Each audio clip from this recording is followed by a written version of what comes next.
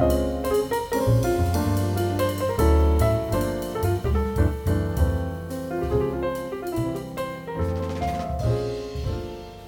just feel like there's a weird vibe. Like, are we going to start fighting and clawing each other's eyes out or something? I feel like I'm going to go off the rails this podcast. No, I really don't think you feel that way. I think you know, and you have your talons, like, not quite retracted yet, but you're on your way. All right, so this is, I don't know how many Down the Hatch podcast, the podcast about swallowing. We're tackling the topic of evidence-based practice. And this is not necessarily something that only relates to swallowologists, but I think it has particular relevance to us because my opinion is that we have some sort of like new converts to, it's almost like newly saved people who like everyone's a sinner. Like they're Bible thumping EBP people, like they never used to practice, now they do, so everyone's a sinner. And then you see people screaming about these things that aren't in the Bible and are, you know where I'm going with this, right? Mm-hmm. So I'm worried that the literature is being taken so seriously that if somebody steals, they're going to get their hand cut off, aka does the Masako maneuver or something, and doesn't have evidence for that. So the cool thing is that we have a colleague here who will introduce himself, who is not a speech pathologist, but has some interesting thoughts on the difference between evidence-based practice and theory-based practice. So Alicia, why don't you start by introducing yourself? So I'm Alicia. Most of you know me if you've been listening to the podcast. I'm a third-year PhD student under Dr. Ionessa Humbert. I have a background clinically, mostly in acute care, for about 5 or 6 years before venturing on to my research career, and that's it. I'm Andrew Lotto, and I'm a professor here at UF in Speech, Language, and Hearing Science, and the director of the UF Hearing Research Center. I am not a speech pathologist. I am not an audiologist. Tell us who you are, Dr. Lotto. Well, I'm a cognitive scientist. Okay. So I have nothing I actually don't study clinical things at all, and yet I'm going to shoot my mouth off. Oh, that is the perfect situation because all we do in this podcast is shoot our mouth off, right? With zero evidence/theory to back it up. So the first thing you can do is start out this conversation by telling us what the difference is in your mind between evidence-based practice and what you have introduced to us and perhaps introduced in general. I mean, I hadn't heard this before you mentioned it. Theory-based practice. Okay, let me actually give you a little background. So I, because I was a math major when I was younger, I've often been stuck with helping people with their statistics and actually reviewing papers because of that have a lot of statistical content, despite the fact that I don't have that much of a background in statistics. And one of the things it led me to realize was how much of our evidence base is tainted by some problems that we have in the way we do science, the way publications are biased, etc. And it made me realize that a lot, if you start to depend on individual studies, chances are pretty high that when you see a significant finding, it's what we call a false positive. That is, it's not necessarily an effect that's real, but you can come up with a statistically significant effect and get it published. And so as I've moved from my kind of theoretical cognitive science work into speech and hearing, I've seen this idea of evidence-based practice where you rely on these studies, where you rely on data heavily in order to make decisions on whether a therapeutic approach is valid or not. And the concern is that even if you can find an individual study that shows you a significant effect, p less than 0.05, that's not necessarily a strong basis for making decisions on therapy. It's also the case that I think most scientists who are research scientists have a tough time evaluating research claims. It's something that even scientists aren't particularly good at. So the idea that a clinician who has everything else going on can also make really good evaluations of research seems, I was going to say ludicrous. That seems a little strong. But to think that they would have the time to actually do that is, to me, insane. So, but wait, we yes. have a research methods class. certainly that covers everything we need to know about research. No? No. So, in fact, one of my most people who do research, and especially those who only take a single research methods class, actually don't know what it means to say that an effect is statistically significant. There was a study done a while back where they actually asked faculty members, it was in a psych department at the time, but faculty members who weren't teaching statistics at the time, what it meant to say that something is p less than 0.05. And it turned out 90% of them got it wrong. So can I just interject here and make sure that everybody understands that statistical significance of p equals 0.05 or less is sort of the benchmark or gold standard for where we can say there's a difference between two things. In research, we put forth a hypothesis that something is different from something else. And the only way you can say that they're different is if when you compare them in whatever statistical test you use, hopefully the right one, that the difference is p 0.05 or less. Now, the ultimate issue here is that you can get that number and have a tiny, insignificant difference, or you can get that number and there's actually really something different. So there's what Dr. Lotto is separating is the math that's supposed to represent this physiologic difference that sometimes tells us there's a difference and sometimes doesn't. And what you're saying is faculty members who have PhDs don't always even understand what that number really means. Yes. Well, actually, I'll go further than that. Okay. The statistical methods we use were never designed to do what we're using them for. That is, the people who develop these statistical methods, there are actually two camps that develop two different kinds of statistical methods.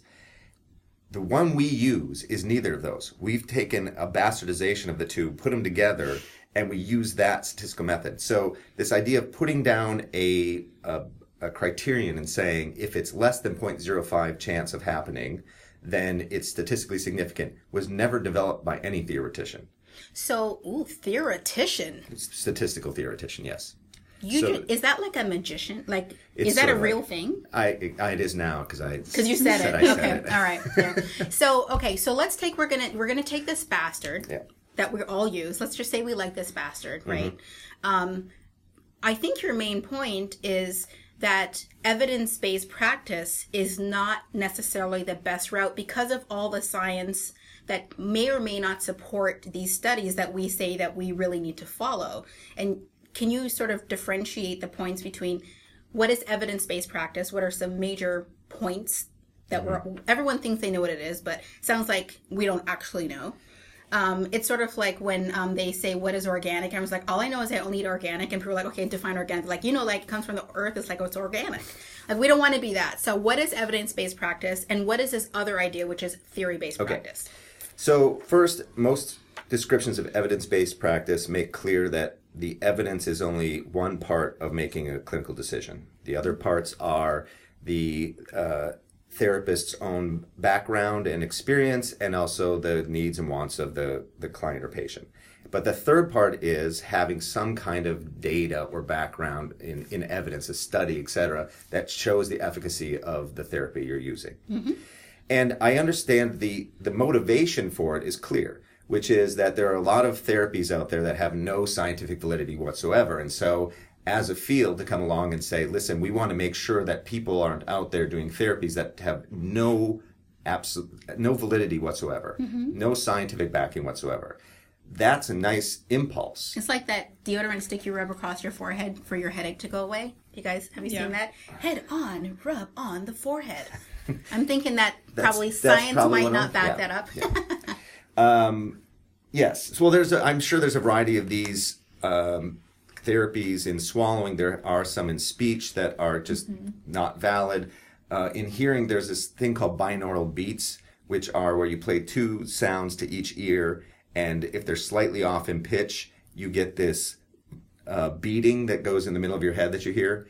And there's a suggestion, if you look on the web, that can cure it can keep you from smoking cigarettes, and you can lose weight. Oh my It can keep gosh. the devil away. It's there's a place that sells them and claims they work like drugs, and so you actually purchase Wow. like the cocaine one, etc. So Oh my anyway, goodness. no scientific basis for that. No one's ever done studies. So that's the impulse. The problem is that having a study that shows a significant effect doesn't necessarily mean that you would have a valid therapy. And there's a lot of ways one study can be particularly wrong. What we really mean when we say these therapies that our people using are scientifically invalid, what we really mean is not that someone has shown that they don't work, but that there's no reason to believe they would work. That's because if you understand the theory, if you understand the way systems work, and not just a theory in swallowing, but if you understand how neural systems work, if you understand how motor learning works, if you understand those levels of the process of human processing, you can come up with a therapy that makes sense. So the problem with binaural beats is that if you understand acoustics and hearing, you know it makes absolutely no sense whatsoever to say Right. that. So let me just see if I can understand what you're saying. Someone does not understand the theory behind toasting bread, right? They're from someplace else, yet they have been hired as the bread toaster in a diner. You are the person who toasts bread. So someone comes up to them and says, if you just step on raw bread and dance like a leprechaun, it will toast. But because they have no background in how bread gets toasted, they start dancing on it. Right. But for you and I, who've not only toasted bread, we've burnt it before, we would immediately go, why on earth would dancing on toast like a leprechaun make it toast? Like, we would immediately question that. You couldn't even put it past us. So if I understand what you're saying is understanding the theory of the system, or understanding the system, helps you to apply theory-based practice, which you still have not yet defined for us. I am on the edge of my seat. Could you please tell us what theory-based practice is? So theory-based practice is still taking into account the therapist's background or how their experience. It's still taking into account the client's their wishes, etc.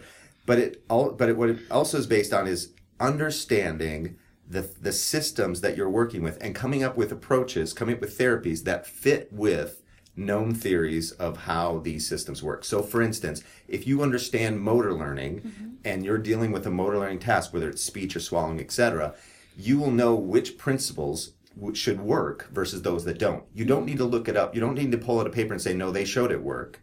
But you know that you have this actually thousands of studies that have usually built up things like motor learning, which there's thousands of studies on, built that theory, that knowledge base, and you're using that knowledge base to move forward instead of going to find some reference and writing out what the reference is and says, see, here I have it, so now I'm safe. That's your get out of jail card, is because you have somebody's article. It's because you have a complete understanding of the way the system works. Yeah. It's sort of like, I think of, let's go into a pet peeve.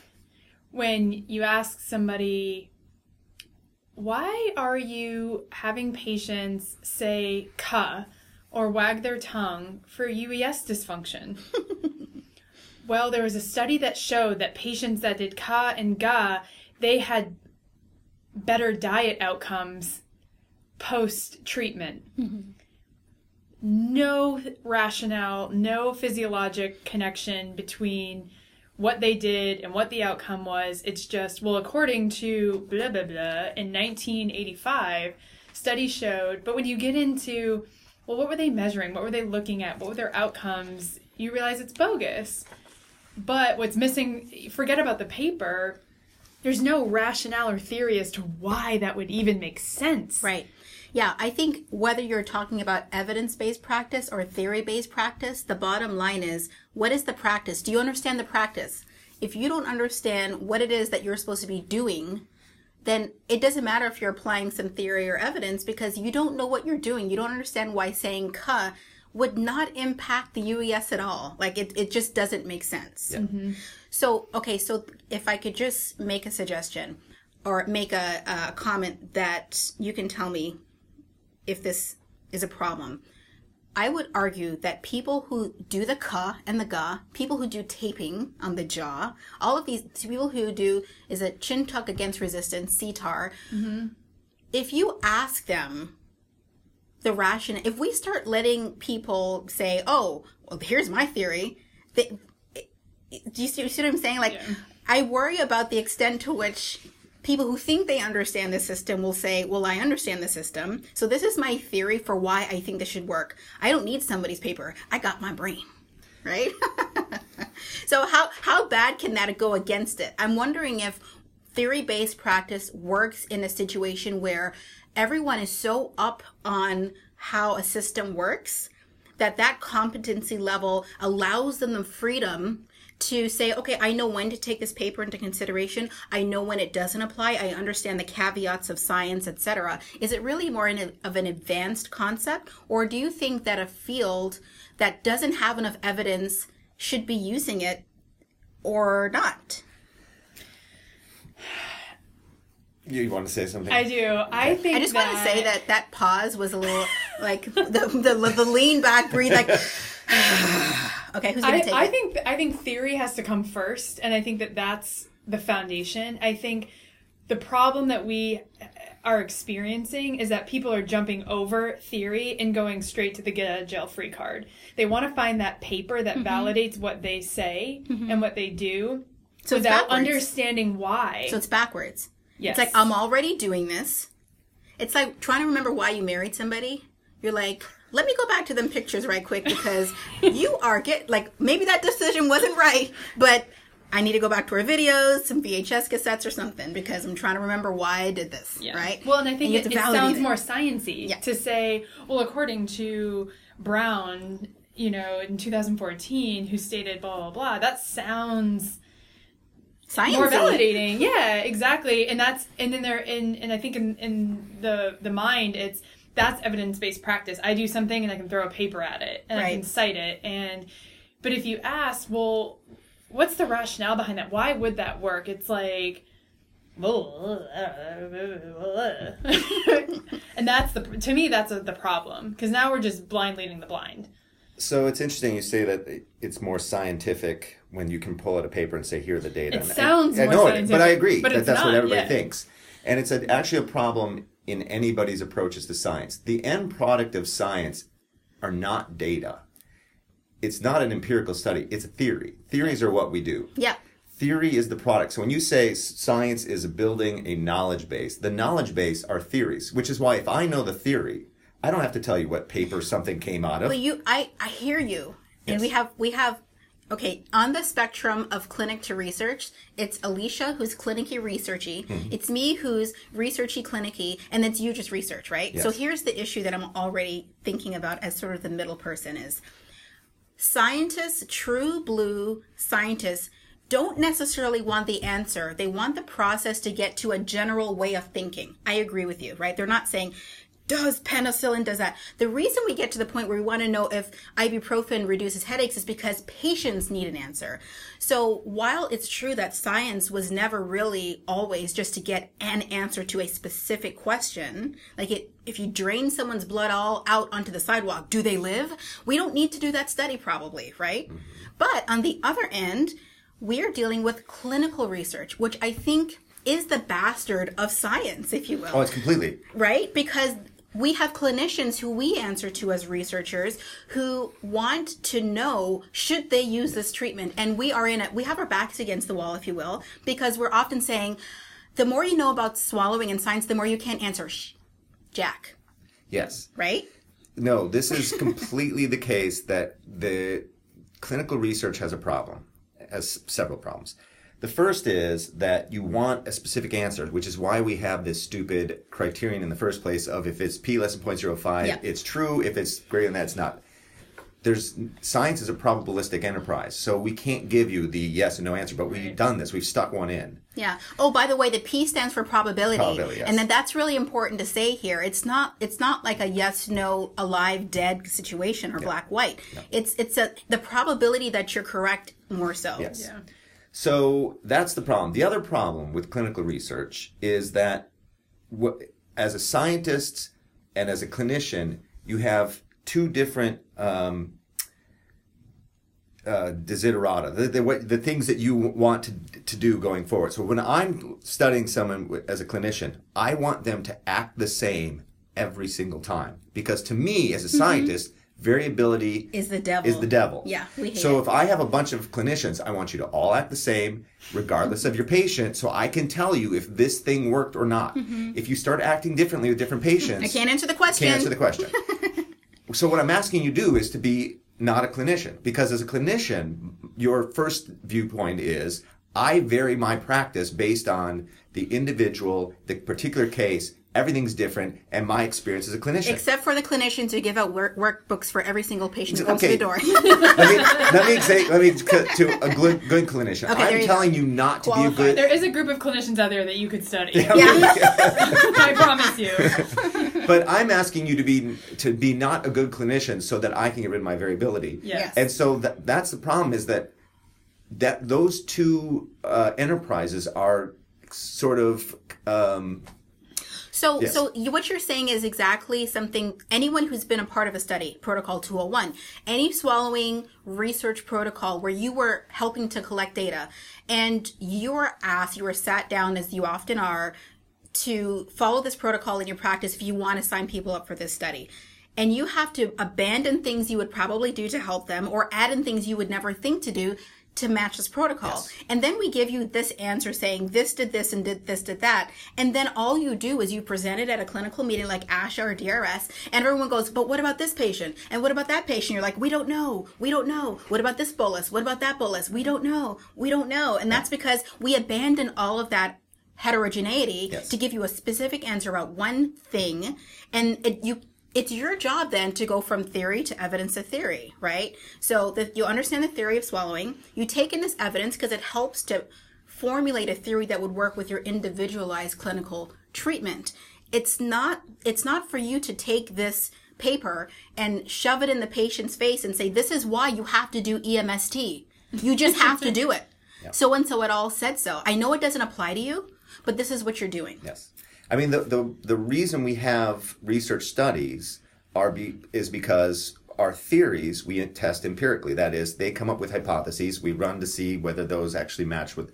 And so that's the purpose of data, is to actually validate the theories. Mm-hmm. So to now take the theory away and go to our studies, you've gone backwards on the whole enterprise. Mm-hmm. Those studies are there to give us the theories. Right. That's what you do for science. Right. And so So what we should be getting across to clinicians is, here are the theories, here's the background, etc.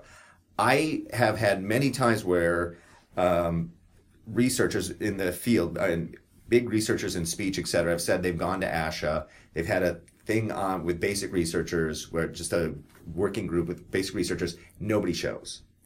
Meanwhile, down the hall is somebody who said, well, I had 10 people with some disorder. We ran a 2-week study and we got a trend towards something, and the room is full. Yeah. Yeah. And like, why are you listening to that when Yeah. there are people over here giving you theories based on thousands of studies? Right. Well, I think it's a work problem.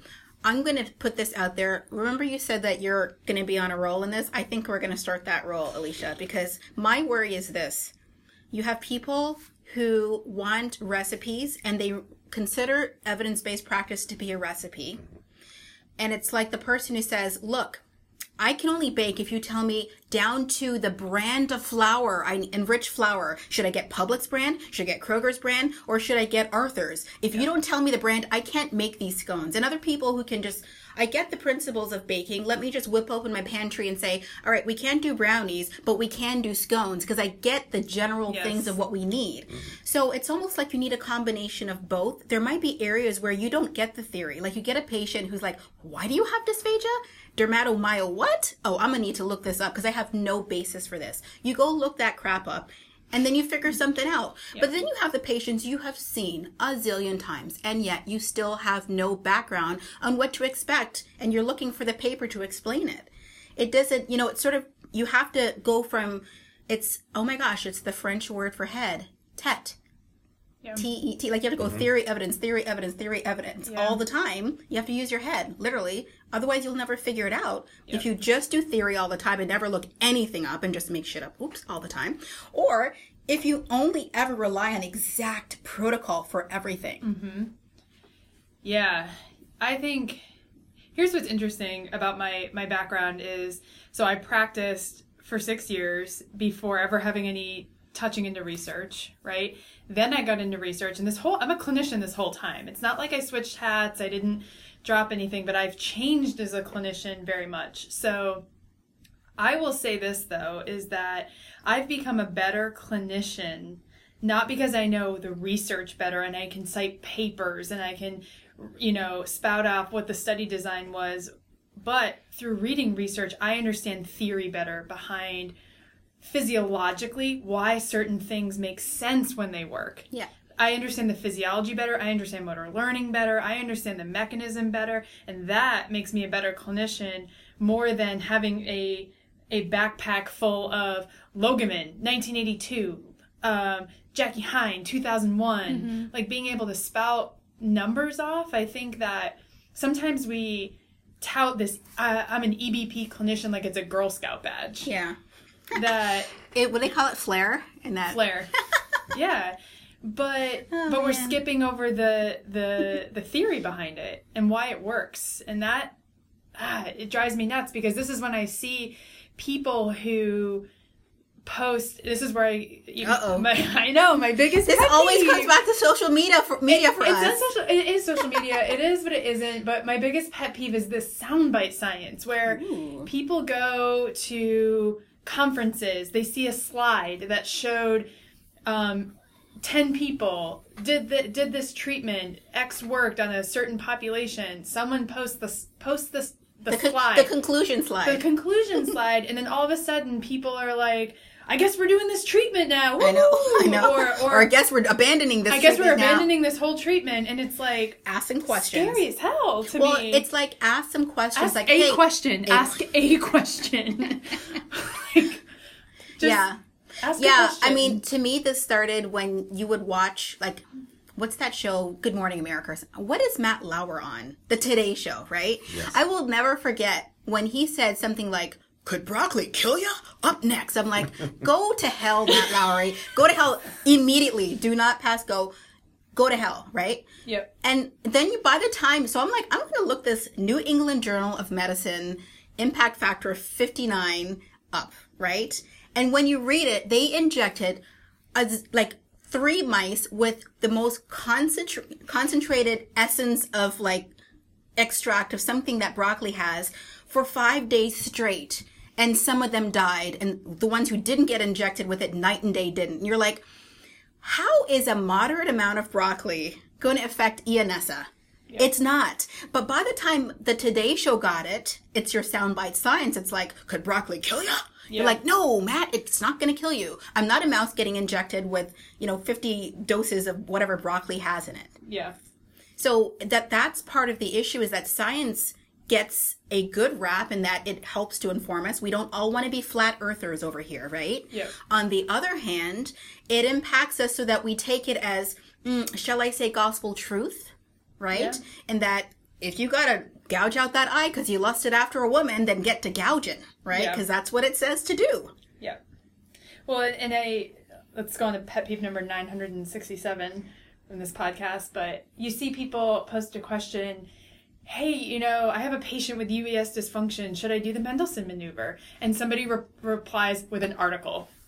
Just the article. And it's like, thanks? Why does that bother you? It bothers me because I don't think that's the direction we need to go. Let's talk about why would a Mendelssohn work with UES dysfunction. Let's talk about the physiology, conceptually, why it might work. Let's talk about why it wouldn't work, maybe in certain populations, and you can use the evidence to make that conversation a little more rich. Well, in this population, they saw this. Well, this is why it might not apply to my patient.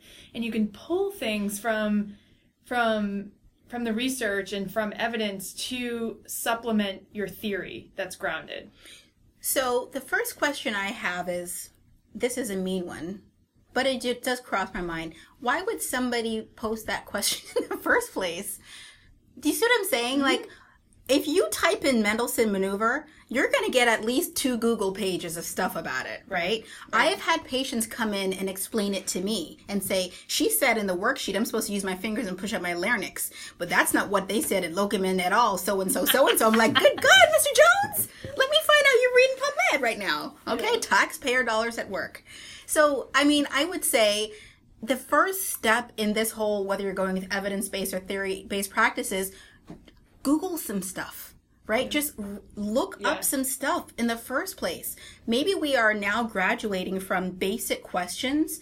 We no longer have much of an excuse to not know a whole lot of everything because it's all at our fingertips. It's literally the same smartphone you use to type it in this field. Just make a new page and type it into Google instead. Yeah. You know what I'm saying? I think it's like, it's just scary to me because you can make things significant that make no sense. Oh, yeah. You can find correlations. If you go to your doctor and he prescribes you ibuprofen because you have a headache and you say, you know, why? Would he say, well, according to a study, they showed these 2 groups of people, the headache was gone. I don't know. Yeah. If you ask any physician, can you describe the physiologic rationale for why ibuprofen reduces my headache? They're not going to go, well, let me start with so-and-so et al. And I'll walk you up to 1958. And then I'm just going to give you some of these here references to read on your own. They probably would not be able to describe that unless they are a headache specialist. Yeah. Right? That might be when you'd get that information. So it's not necessarily specific to speech pathology, even though I'm sure Dr. Lotto perhaps I don't know, when you came from psych, were you like, WTF? Well, there's... Because psych really is the stronger in terms of the scientific background for things. Yes, though psychology has gone through quite a self-loathing recently because it's... So there was a replication study where they brought in they took 100 studies from top journals and they decided they would see how many of them they could replicate. So they gave them to new labs, they redid the studies, and often they actually worked with the first people who did the studies, make sure the protocol was exactly the same. And it turned out they could replicate only 36 of the 100 studies. Can I just say the importance of replication? It might not be obvious to people, but the reason when you read a study, you have a methods section that's supposed to be so detailed is because replication is supposed to suggest that if anyone else did the same study, it should come out the same. And let me just say, Betty Crocker has better replication results than science does. Oh, yeah. Meaning we could all take that same brownie baking situation and come out with pretty similar brownies. But if you took the vast majority of studies, when it comes to humans, I don't know about sort of some of the basic science where things are more controlled. But when you're talking about studies on humans, you get far less replication, even though they supposedly did exactly the same thing. Well, it actually is not worse in humans. So it's not? So there was one done on chemical analyses that were used for drugs. Oh, and man. I think their replication rate was somewhere around 15%. Oh, that's not much better at all. No, it's much worse. 15. 1 not 5. 50. 1 5. So this has been actually going a problem in science a lot recently. So we're all screwed. Yeah, we suck. Well, what the hell you want, people? It's because individual studies have so much chances of being wrong. There's a famous paper called Why Over Half of published scientific results are wrong. Mm-hmm. And it's actually a fairly simple mathematical analysis, and it's partly due to the fact that we only published findings most of the time that have a statistically significant effect.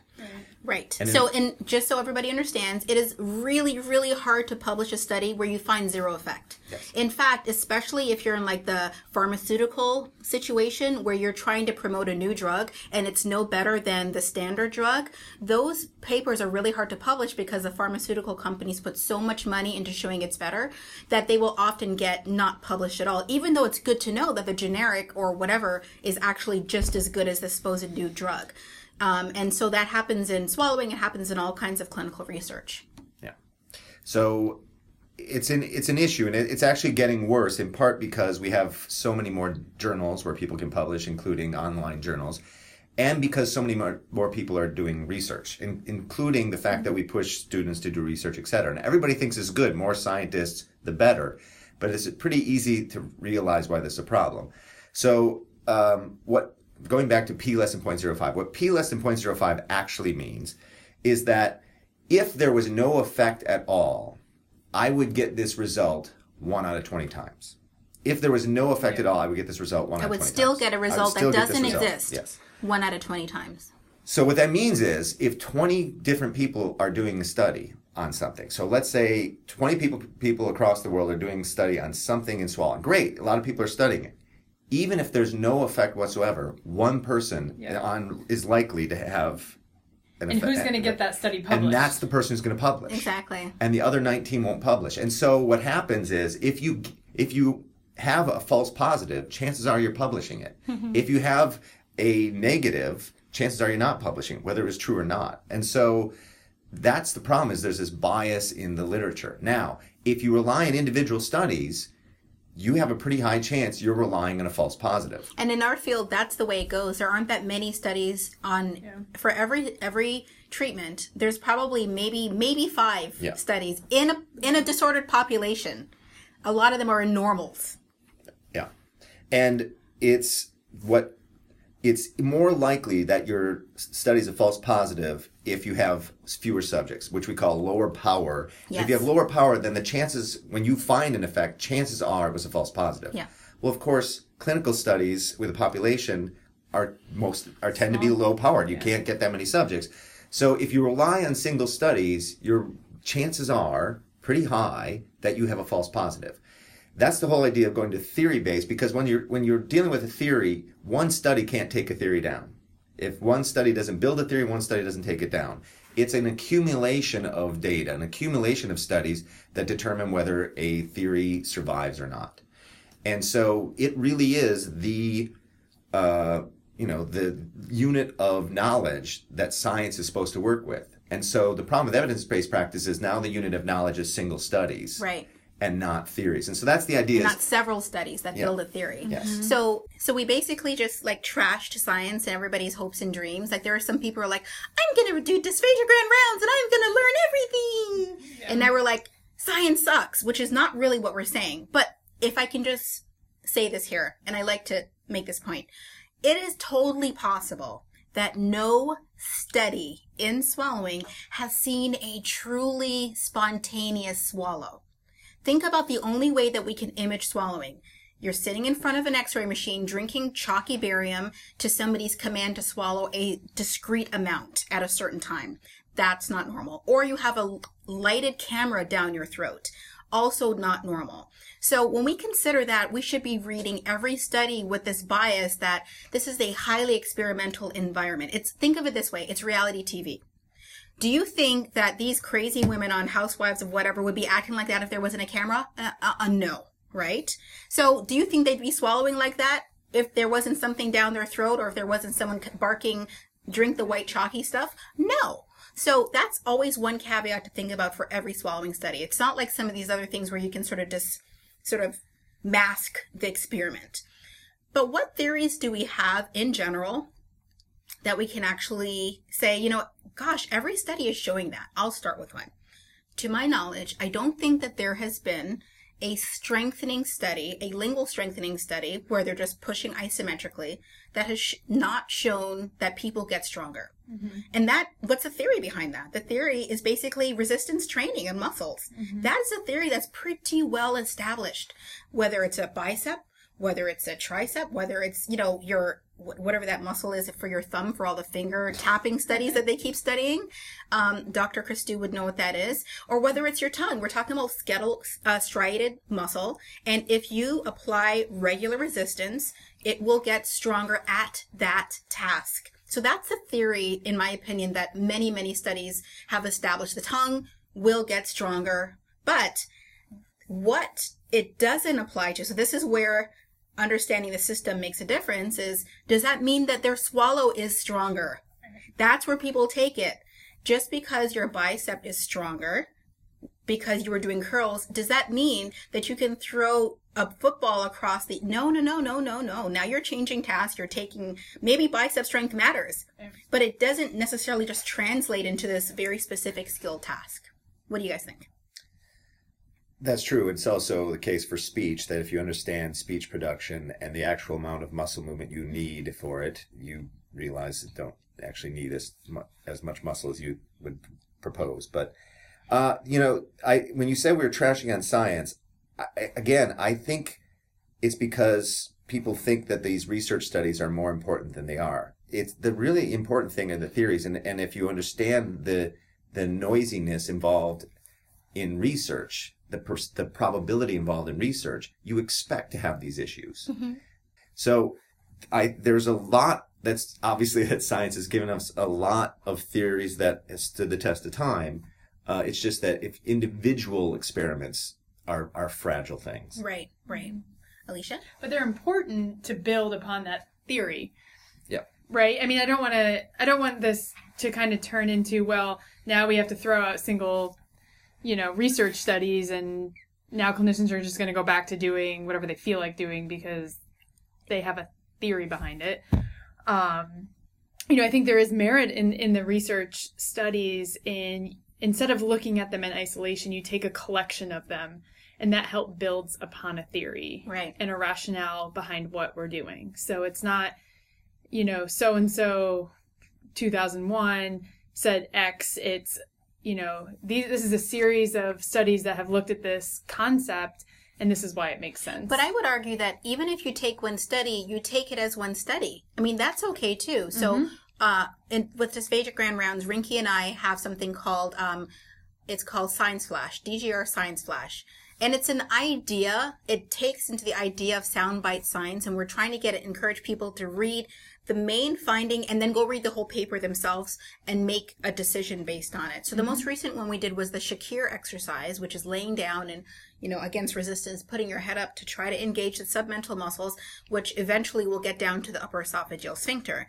And in this study, they found that when they have people do quote unquote traditional therapy, which is like everything else, versus the Shakir exercise after 6 weeks, folks with UES issues don't have any differences in changes in the upper esophageal sphincter. They did not find a statistical difference between the two. They did, however, find that folks who did the Shakir exercise had less post-swallow aspiration. To me, there's so many missing bits of information, but why do I hear that and immediately hear alarm bells? It's because I understand swallowing. Right. And just because you had less aspiration, it doesn't mean physiology was responsible for that. Right. It doesn't mean that something was better with the Shakir, and if something was, we still don't know what it was after the study. So the reason I'm able to take that one study and say, I think I might know this, and that makes me question that, but I still don't know this, and I'm okay with all that doubt, right? No diggity, literally, no doubt. I don't know anything. Right. Just because I understand the system. So if it shatters your dreams to find this out, it's because you're holding too much weight on something you thought was truth. So if we're pulling the rug out from under you by saying this is the best study we have, a controlled study with 2 different groups on this particular exercise, one of the best we have. If you're shattered by that, it's because you were doing the evidence-based practice and requiring knowledge based on a single study. And what we're saying is acquire a theory based on what you already know and add to that. Yeah. Agreed. Oh, one other thing is I like to say that clinicians can actually do this themselves in their practice. Yes. In your practice, you see more patients than I will ever see in virtually any of my studies. If you clear 6 to 10 patients a day, you've cleared 8 patients more than I will see in one day in my research studies. And I will say this too, is I hear a lot of clinicians talk about just reading the abstract, but it's the introduction where you get introduced to the theory behind why the researcher is doing what they're doing, and that has a lot of very rich information on why the study happened, what their hypothesis is. That, as a clinician, will give you a lot of really good information. So are you suggesting that our super long introductions and discussion sections are necessary? Because that is my favorite part to write. Absolutely. I love writing the introduction because it sets me up for why the heck I just spent a year doing something. Yes. It's a reminder to me. It's like that moment when your kid really nails that thing, like they get an A in algebra, you're like, yes, I remember why I'm being a parent right now. it just is that one thing I get to do. And then everything sort of falls into place. But it's really the introduction, as you're saying, that is the theory. And if you the discussion. If you skip the discussion ties in the data with the existing knowledge. It's even better, really. Yes. It should be better. Always do this, though, guys. Whenever you guys read an introduction, it needs to be balanced. If you're reading an introduction and says, clearly this works, and the reason we're doing this study is to just look at another population. I've read eSTEM studies where like, eSTEM clearly does this, and it has been used for this and it works. I'm like, whoa. What about half the studies that show there's no difference or it doesn't work? So in an introduction, you definitely want it to be balanced. But yeah, I think the introduction is a great place for people to at least start reading. Yeah. How about review papers? Oh, Lord have mercy. We've kind of bashed on, we have bashed on the empirical. The single studies, but well, that's what meta-analyses and systematic reviews are supposed to do, but my only worry with those is they take math into account, and you know how I am with math. I know you're Mr. MIT over here, but let me just say that my problem is, okay, for an example, the reason you and I are working on this study about sensory stuff, Dr. Lotto, just so you know who I'm talking to, is because for the second dysphagia grand rounds, we reviewed a paper where they were looking at how much bolus has to be in somebody's mouth before they know they've had twice as much or 4 times as much. And the first thing I thought is, wait, you're introducing math and mouthfeel? You have just like shattered the best thing about eating food is I have to put math to this crap now? Like, I don't want to be thinking about mathematical things. What is twice as much as something in my mouth? And so that's the worry, right? Yeah. That meta-analyses try to put numbers to these things, and you have to exclude so many studies that actually maybe are more descriptive and theory-based because they don't provide certain things that actually that one study can have a better answer than all the ones that provided the right numbers. Well, you're also combining all the true positive, false positives. That's right. That have been reported. So it's like, we're really, I really like reading good, descriptive review papers that aren't necessarily statistically combining data, but really piecing apart multiple research articles in a way that is more theory-based. This is why this makes sense. This is what all these papers have said. It's a little more descriptive.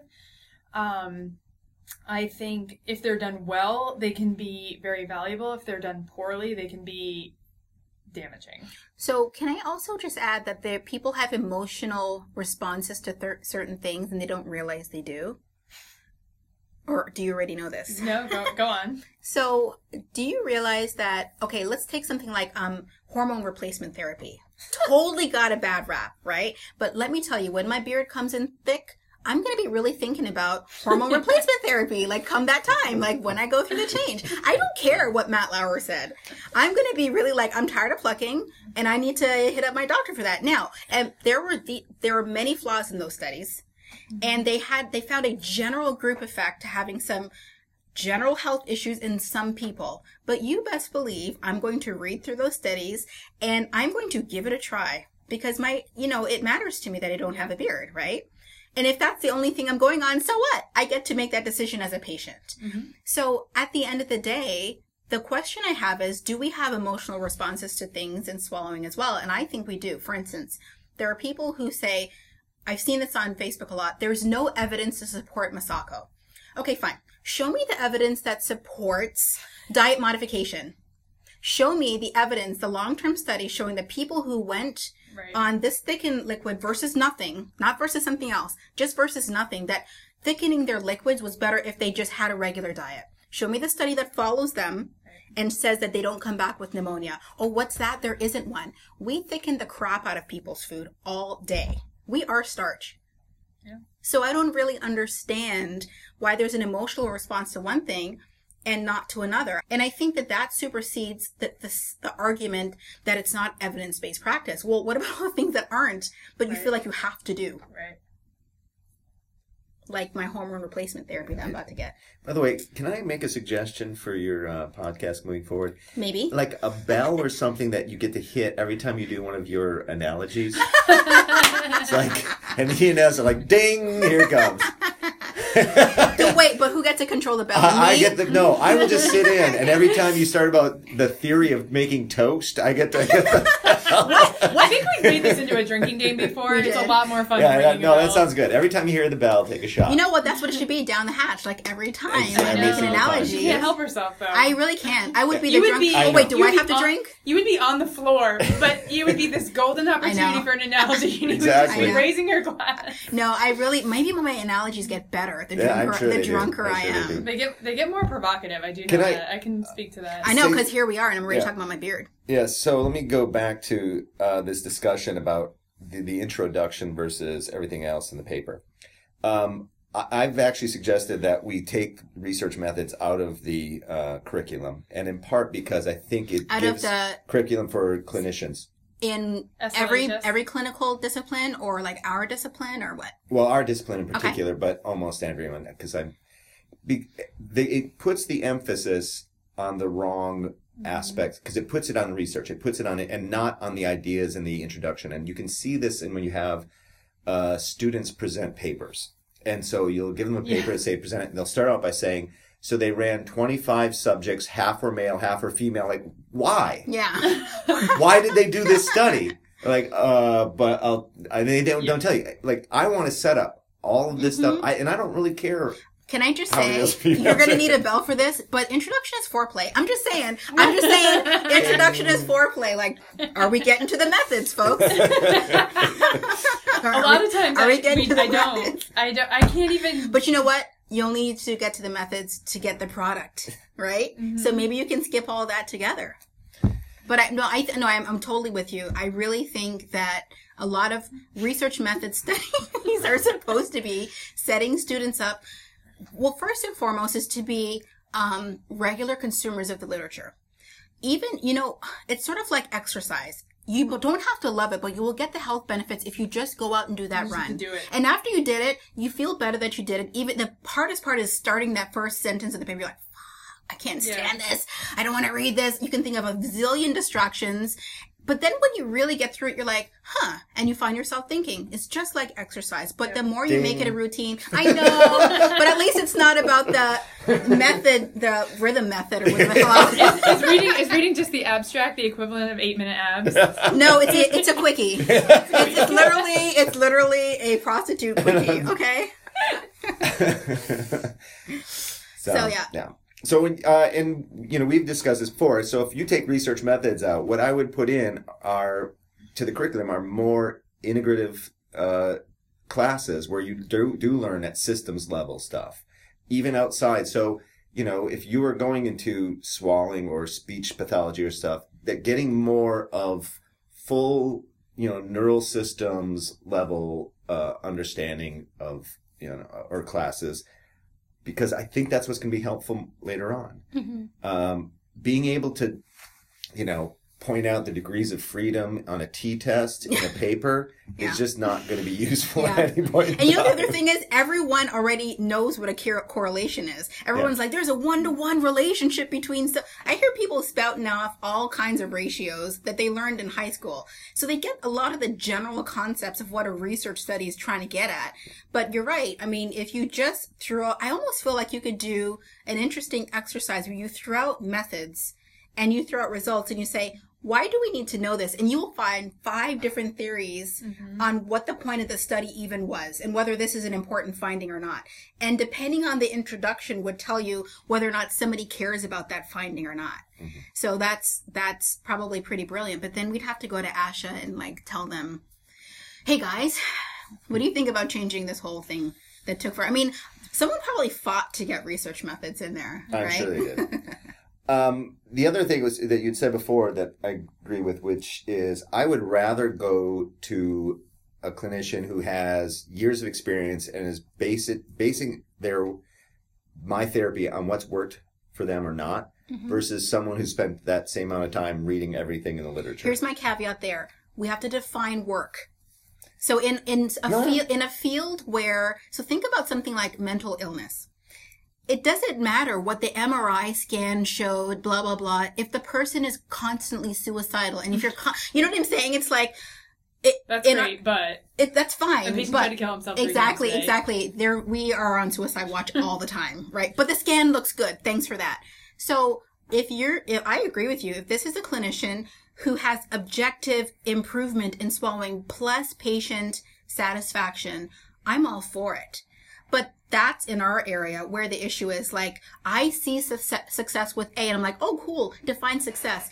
Well, they're now swallowing thins. Based on what? Are they aspirating less on thins? Oh, I don't know. I haven't seen their swallow yet. So you're telling me their swallowing's better. You've never seen their swallow? That's what I'm saying. So in a field where objective measures are easy, like, PT, like they're not following their functional, sure. But that's our biggest caveat is that, and honestly, I think that more people will read the literature if they were able to get more imaging, because they would be relying on actually what they would be questioning what they're doing more. And that's what a lot of people say is when I went from a long-term care facility where I never saw a swallow, and then I started working in acute care where I always saw swallows, everything I did before I questioned. And I actually would listen for people at ASH and DRS for certain bits of information, because now I realize I made all kinds of bad recommendations because I had my blinders on.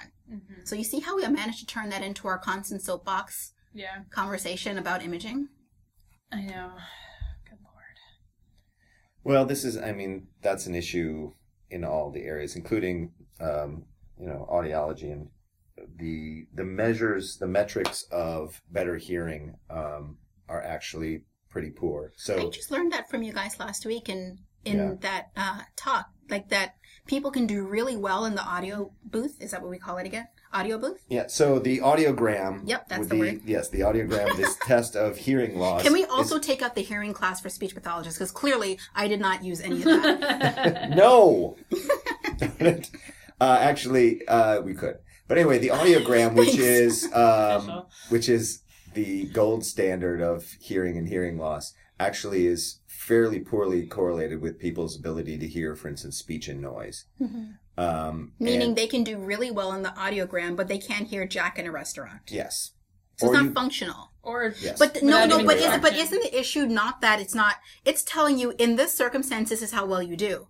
The problem is the circumstance is being over-interpreted to a circumstance that it doesn't apply to. In a quiet audio booth, when you hear these two sounds, can you hear these two sounds? That's real. They heard those two sounds. Now, why would it translate to a very noisy restaurant? That's the problem, right? is it's a detection task. And so can you detect this quiet sound? But there's almost no hearing task that we care about that's a detection task. So what people care about is hearing speech. Speech isn't a detection task. Right. Music isn't a detection task. Right. And so it doesn't necessarily translate to those. So that's our clinical swallowing evaluation where it's like, you didn't cough, so sounds like it went the right way. So we're just going to leave it there and walk on off, right? Mm-hmm. It's a detection task. Oh my God, we're back to that screening question. Okay, so shall we wrap it up with a last statement? If you have a plea, if you have a question, whatever you have from each of you. You go first. No, I don't want to go first because I feel like I'm going to get a bell ringing for my analogy. You are going to get a bell ringing. Okay, then I will. Well, what advice do we have for clinicians? I mean, let's focus it that way. It's the majority of people that are listening to this podcast is not researchers particularly, but clinicians that are trying to delve into the literature and make their practice better. What can we tell them? Well, here's what I tell, and this is mostly to audiologists, but I'll give the same advice here. I think for many people who are clinicians, the idea of going into literature and having to not just find a paper, but then figure out how good the evidence is. So as part of it is not just, part of evidence-based practice isn't just did you find a paper, but how good is this study and how reliable is this study? And I would find that completely daunting to have to go into the literature, find it, and evaluate it. But that's what I do for them with dysphagia grand rounds. I take them through a paper and say why something is good and not good. But the problem is that that's what research methods class should be to me. It should be, how do you evaluate science? And it doesn't have to be in our field. There should be benchmarks of things that should be like controlling for something. Are these measures valid, right? Yes. Well, but the problem being that even if I run the study completely correctly, the statistics that people use now, you wouldn't be able. I mean, when I'm brought in all the time to evaluate experiment studies, because the statistics now, they bring in statisticians. It's not what you got in your statistics class anymore. Sure. So can you evaluate whether the statistics, which is the end product, giving you, is this the right or wrong answer? The filter. It's yes. Can you actually evaluate that? And I'm telling you that most research scientists can't evaluate their own data. MIT, I'm telling you, I probably can't now. Well, so I'm saying if I was then a clinician who I'm not even trained to do that. Sure. Right. And that's part of my job is to determine whether the statistical analysis actually answers the question I want. That would be horribly daunting. Yeah. Okay. And what I'm saying is I don't think that should be a responsibility. I agree. That those studies are not there for you to look at and say, here's my evidence and take that into the clinic. Theories, these are things are to test theories. Yeah. And so we can take all of this evidence and evaluate the theory relative to that. That's what you should be taking into the clinic is if you understand the theories and the ideas about how the systems work, that is what you take into the clinic with you. And I think that's far less daunting than actually looking at those numbers that you hate so much. You know what I think it's like? Get the bell out. It's sort of like it's sort of like if you have to go to different countries, you know what generally they say Russia's like. Generally, this is what to expect in Jamaica, and generally in Japan do this. Like, okay, maybe don't show your feet here, and bow there. You have enough information to not end up on the street naked and holding yourself in the fetal position and kicked out or in jail somewhere. Right. But can you be a fluid, sort of like savvy person who blends? No, you can't. But you have enough to function in that country. And you're saying you're never going to be fluent in Mandarin tomorrow because we didn't train you for that. But when you go to China, just follow. These are some general guidelines that you should be aware of. These are the theories to understand that most Chinese people say, yeah, I would say that's true about my country. Yes. Yeah, I think part of the turnoff with the literature is clinicians being intimidated by the methods section. And they get to Kruskal-Wallis test was done on non-parametric data, blah, blah, blah. And then they're like, I don't understand this. It's confusing. And I understand and I appreciate that. But I think, not to belabor the point, but don't skim through the introduction. Read it very thoroughly. Understand generally what they did in the experiment to understand if you understand swallowing. That's the thing. These are clinicians reading papers about swallowing. You understand swallowing. It's not like going into, if I read a paper on, hypoxic respiratory, how about vision? Vision, yeah. I don't know. I don't even know. Something totally out of our field, basic science stuff. Gosh, I'd have a hard time even understanding the theory behind what they're doing because I don't understand it. Yeah. But you're swallowing clinicians. You should be able to digest and read, no pun intended, kind of intended, the theory behind what they did in the paper and make sense of it and come to your own conclusions. And I think when you eliminate that intimidation going into it, I think you can come out of it with an open mind and start to generate your own beliefs and theories about your practice. So I'm glad you said that because we can end, that's a nice segue into two things. One is scientists play a role here too. If scientists in swallowing truly believe that we're doing this science to help the patients, and the vast majority of us are clinicians turned scientists, so we started out focusing on the patient, then we need to write our science such that most people can understand it. I've learned to do that over time. I'm better at it. Sometimes you get beat and bludgeoned and battered by the reviewer such that you have to change that language back to something highly scientific because, and even if you try to argue back and say, well, most people reading this will be clinicians, you'll still be like, well, then it's not going to get published. You're worried that it's going to get rejected, so you start changing it. So we can even say operational definitions of things that are clinical terms at the very least. So that's one thing. That's our responsibility. The responsibility of every clinician is to truly understand swallowing. Yeah. Right? Yeah. It doesn't matter what kind of theory, what kind of study I read about certain things. I already know. Right? If someone tries to rattle off some methods about stuff you did like in your house, nobody knows your layout of your house better than you, you're gonna be like, that's just wrong. I'm sorry, but I know my house. If there's something I know, they can't fool you on that. Right. So at the end of the day, the more that you understand swallowing, something I feel like I'm always saying, the better you're gonna be at grasping the theory. Yeah. And if you don't understand swallowing, like you said, if I'm reading something about, bicuspids or something about teeth, that's like some deep thing. I'm like, I don't know. Like I just know I have them and they work right now. Right. I can't read 3 pages on theory on that.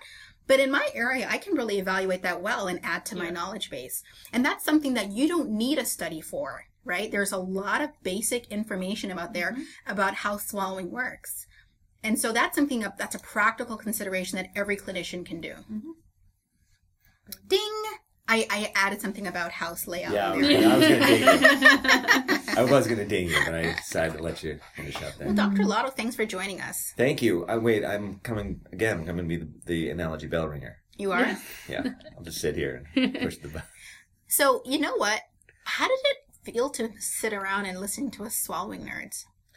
I'm now, I've done this quite often now. I've sat. You're not a swallowing nerd, but you are a nerd who swallows. So in some sense, yeah, I'm picking up on enough of the lingo to be dangerous. Because every once in a while, I try to make like an analogy over to the swallowing, and then I watch all of you smile like I'm a child, like trying to like sing one of your favorite songs. Active suppression. I'm going to tell you something. When it comes to swallowing, it's almost like every grown person. You realize that they have like a 15-year-old boy just controlling the levers in their body, and they're actually not a grown-up because suddenly they start like, they're like all little, so I was wondering if maybe you were going to be one of those. No, because I probably would have before, but I did tell people I was doing a swallowing podcast, and I did get a number of raised left eyebrows. Yes. And this is purely clinical. You have to emphasize this is not what you think. All right. Well, thanks for joining us. Thank you. With science.